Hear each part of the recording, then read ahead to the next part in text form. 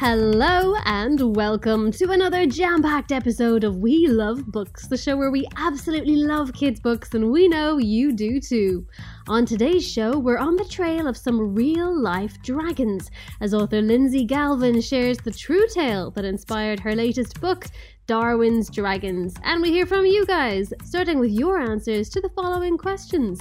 Which books do not float your boat? What wouldn't you pick off the shelf to read? I don't really like the books where it's for children, but it's like way too for children. Things that are just trying to copy other books that were made for children. There's a bookshop that we go to and there's a section and it's got like loads of stories about knights and all, and that's the section I wouldn't look at. I would not pick out to read this book called Dr. Pig, and it's when this little pig that dresses up as a doctor. Animals is very annoying. I haven't really read any sci-fi books, so I don't know about that or things like that. But books that have facts and things like that, I don't really like. I'm not a big fan of comics because sometimes the writing can be all jiggly and that's short writing and it's all jiggly and squiggly. How am I supposed to read that? And the pictures look like I know they've been drawn, but because it makes it more exciting for me to imagine it in my head.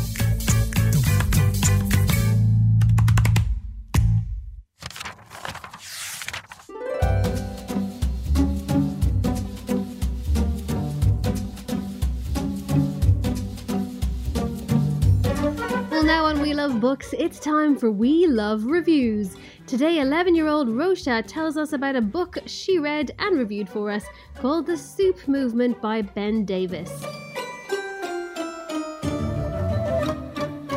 I'm Rosha. I'm 11 and I go to Skovriga in Ranelagh. The book is called The Soup Movement and it is written by Ben Davis. The main character is Jordan. He's a nice person. He likes helping people, and the other main character, who isn't really in it as much, but they're called Rio, and they also like helping people and they're also really nice. The book is about how small change can make a massive difference and that it's always good to try.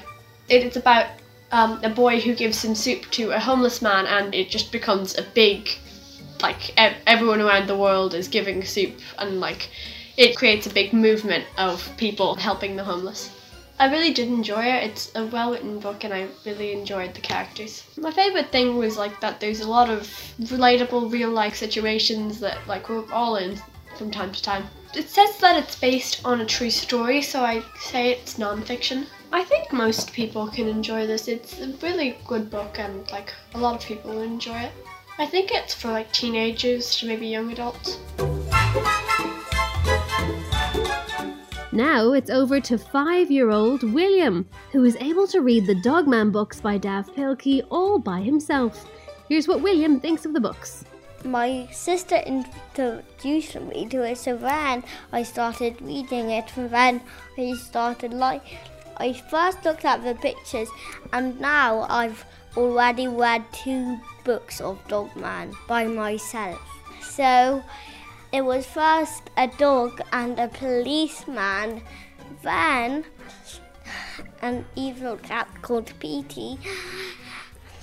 He got a bomb and put it, and then the cop forgot dogs are colourblind, so then and then he cut it green, and then kablam, that was it exploding.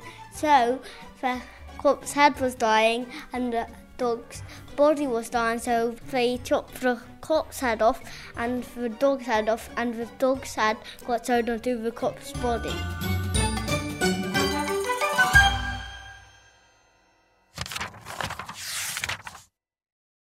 Now on We Love Books, it's time for our interview with a featured author. Today, Lindsay Galvin tells us about the thrilling tale of Darwin's Dragons and a fascinating character called Sims Covington. And my favourite thing about Sims is he was a real person. Let's let Lindsay tell you more about him and about herself. I am Lindsay Galvin and I'm a children's author.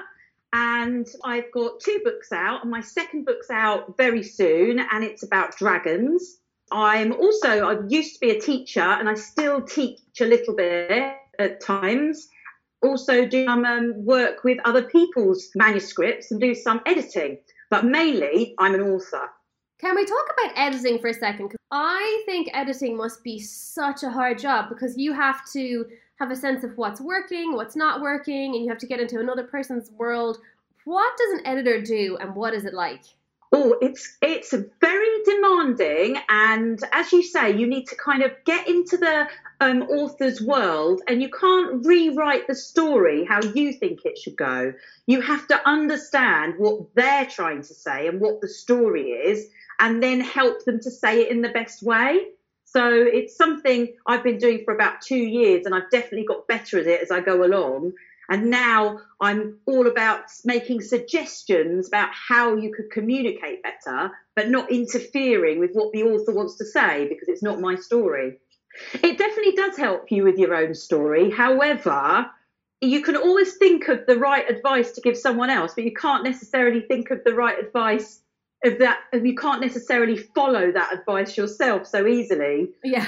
I think a secret that kids don't always know is that books are not written and then they're done. There's rewriting involved. So there's a draft and then another draft, and then an editor might help you. So could you talk a little bit about what the process was like writing your 2 books? How did that work?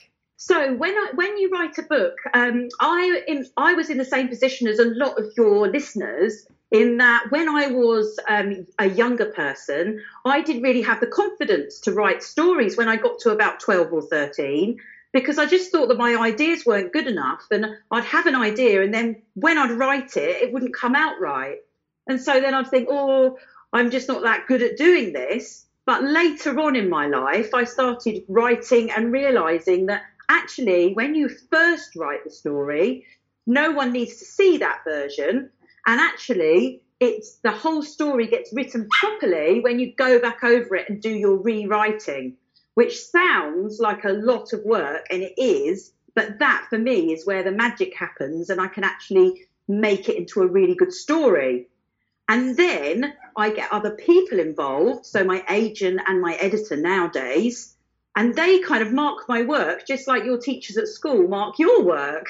And they will give me marks on all the different things that I need to change. And just like you, I will sometimes feel like, oh, I don't want to do it all again. I thought this was good, and it makes me feel a bit sad and disappointed. But then I have to keep my brain thinking, the book isn't finished yet, the story isn't finished yet, and they're going to help me to make it better.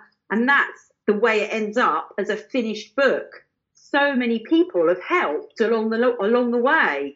If you read my first drafts, you would be thinking, this is not going to be a book because it's not good enough. So, yeah, try not to blame your teachers too much when they put those red pens on there. And keep thinking. keep your eye on in the long run, this is going to help me. Though it is hard. It is hard. Yeah, even when you're grown up. Hard work. It's not just inspiration and being able to use lovely words. It's hard work and discipline. That's what all the authors say to me. And, the people who don't get published are the people who quit, not the people who aren't good enough. You have to keep going with it. Completely. I say 50% perseverance and learning, 45% luck that you found the right story that a publisher took it, and 5% talent.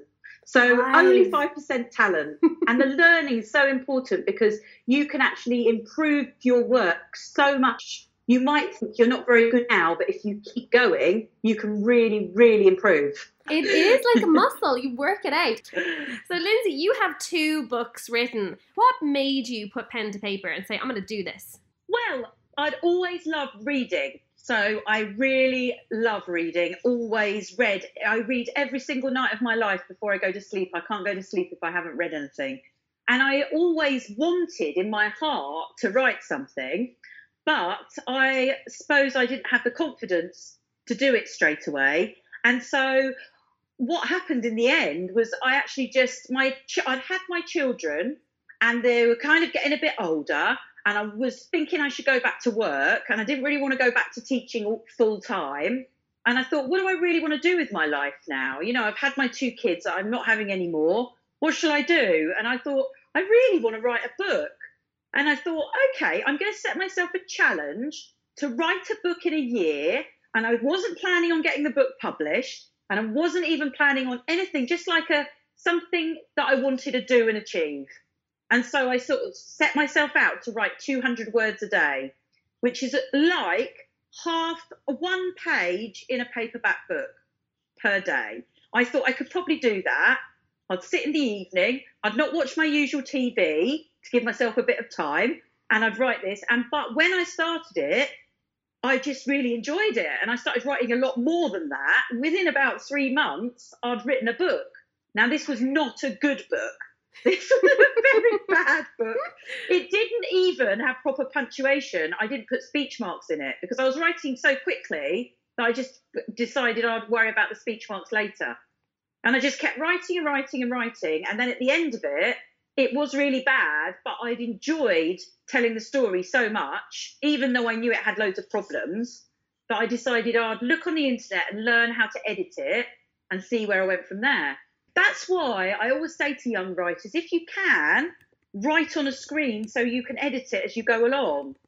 It's fine to write in a notebook as well. I do that as well. But actually, writing on the screen, it is really useful when you're editing. You can also keep track of all your word count and everything, which I imagine is very useful. But a trick, if you haven't got a laptop or a screen available, because I know how that feels, because I've been through times when I haven't, is if you're writing, write every other line. So when you're doing your first draft, write a line and then leave a line and write the next. And then you've got room if you want to go over it afterwards and be like your own teacher, editing your work and changing it. That's a great tip. We always ask authors what their best writing tip for kids is. That's a fantastic one. Do you have any other tips, or would that be your best tip? Well, I think that's a really useful tip. But also, I would say that, it's hard. There's so many different tips out there, and you don't want to... I kind of feel like, don't worry if you hear some writing advice and you think that it doesn't feel right to you, because actually you'll get all sorts of different people giving you advice about your writing, and some of it will really help you and some of it won't really help you. But the things you should listen to are the things that actually make you want to write more. So anything that gives you a boost and gives you confidence is the most important thing. The only times I've had real problems with my writing is if I've had my confidence lacking. And so just keep going, keep writing what you want to write your own stories, and don't worry about your readers until later. Write it for you, and that's how you'll find what you enjoy. And read lots of books, the ones that you like, because that will really help your writing. Those are amazing tips. And speaking of amazing, let's move on to Darwin's Dragons, because this is the most interesting book idea I have heard in a really long time. So we're going back to 1835. And these aren't just characters that you've made up out of your head. These are real characters. Yes, so this book is one of those ideas I think an author only has once in their life. And it didn't come to me straight away. Originally, I said to my publisher, they wanted me to write a second book for them. And I said, I want to write a book about real dragons. Not fantasy dragons, not magic dragons, not talking dragons. I wanted to write about dragons that were animals, huge animals like the dinosaurs were. But originally, we were going to put those dragons in the current day, in the current time. And so I started writing it, and my editor said, it'd be lovely if you could add a bit where the dragons got discovered. So that's when we had a chat, and I said, I love the work of Charles Darwin. I'm so fascinated with Charles Darwin and his trip on the Beagle. And then she said, and the Galapagos. So then I started thinking, I'm going to write a story about a background story for these dragons that had been discovered in the Galapagos. And then when I did my research, I found that Charles Darwin, the famous scientist who was famous for discovering evolution, I know a lot of people know this scientist. He's probably the most famous scientist, or one of them. And I found out he had a cabin boy on his boat called Sims Covington. And there isn't an awful lot of knowledge about Sims. There's lots of knowledge about Charles Darwin, but Sims Covington was a boy when he joined the Beagle crew. The Beagle is Charles Darwin's vessel that he was travelling the world on. And Sims became Charles Darwin's personal servant. And he was also a fiddler. And when I discovered this very cool idea of a boy in 1830 living on a boat with Charles Darwin and going to the Galapagos, I just thought Galapagos, volcanoes, heat, dragons. It was like, I have to put these things together. And basically, as I was writing the book and I was already contracted for it, my publisher got back to me and said, Lindsay, actually, this story, the bit of background bit you've written, is what is really shining out. And would you consider writing the whole book about Sims Covington and the dragons he discovers? And so that's how it began. And so I wrote this story about Sims, who is Charles Darwin's servant, and he's a 13-year-old boy. And he's involved in a shipwreck and ends up on a deserted Galapagos island in the middle of the most remote place on Earth, on an active volcano, which means we're going to get lava and volcanic explosions. And he discovers a dragon while he's there. And he also makes a very special friend while he's there. And that's how the story went. It kind of grew itself. We weren't done with Lindsay just yet. Not before we subjected her to the grueling We Love Books Quickfire Favorites round. What is your favourite colour? Blue. Favourite day of the week? Thursday. Thursday. And why Thursday? Because it's nearly Friday. Your favourite time of the year? Autumn. Favourite pair of socks that you own? Oh, I love socks. I've got some really big purple woolly ones. Amazing. They come right up to my knees. What is your favourite place to be alone? Walking on the beach. Your favourite animal? This will be hard for you, I imagine. Currently, it is my puppy dog, because I am a new dog owner and I just am totally soppy over her. And we literally have like a lovely, cuddly, I just adore her. So I'm literally puppy. I'll have to say puppy. Well, Sappy is absolutely gorgeous, so I can verify. What is your favourite kids' book that you read as a child? Oh, that's quite hard, that one. It's probably Enid Blyton, because I did read them over and over, those boarding school stories. You know what? I wouldn't like to read them now, I don't think. But I love them. The ones where they were set out on the beach in their Mallory Towers and all of that. Oh, I loved that at the time. Your favourite sweet treat? Oh, I love sweet things. Let me think. Really, anything sweet I would eat. So this is really, really hard. Probably a Terry's chocolate orange. And I would not share. Definitely not. And do you bang it to open it up, or how do you open it? Open it up. Hide it from anyone in the house. Yes. I love a chocolate orange. Your favourite pizza topping? Oh, it's got to be pepperoni. It's a classic. And you know what? I'm mainly vegetarian, but I still eat pepperoni because I just haven't managed to cut out pepperoni. Your favourite gift you ever got from Santa? Oh, that is really hard. You've melted me now. Favourite gift I ever got from Santa? I don't know. I've had lots of lovely gifts. One year, my mum I said to her, I just wanted books, and literally gave her a massive list of books, and she provided me with only books. And my mum's really generous, so there were loads of them, and there was a pile that was huge, and it took me about 4 years to read them. Wow. But that was such a good gift. It was like every book that I'd ever wanted, I literally filled a bookshelf with them. So I'm going to say that as one of my favourite ever gifts.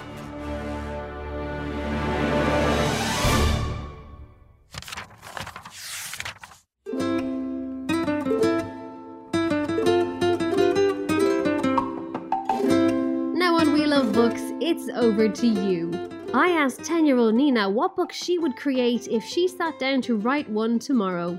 She came up with a tale of power, strength, and one young girl battling adversity on all fronts. My book would be around the Georgian times and World War II. I would write about people on how they lived and what they did, and families were going off to war. And I would love to put in a little girl, maybe around 12 or 10. She was treated unfairly in her life, and then she rises up. It's kind of like when women rise up to be able to vote.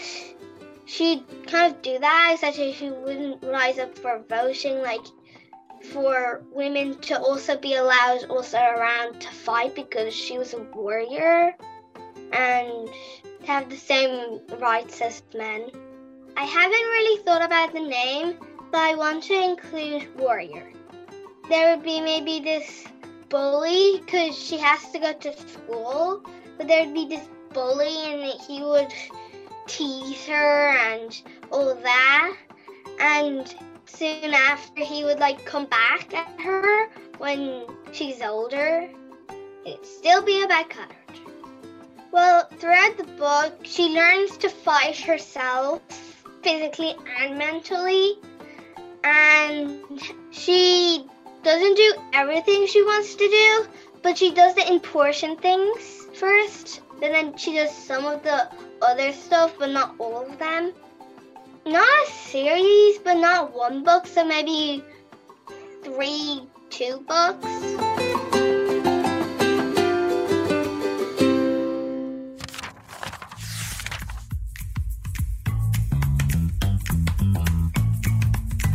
Thanks, Nina, for that fascinating and fantastic book idea. Well, that's all we have time for on today's We Love Books.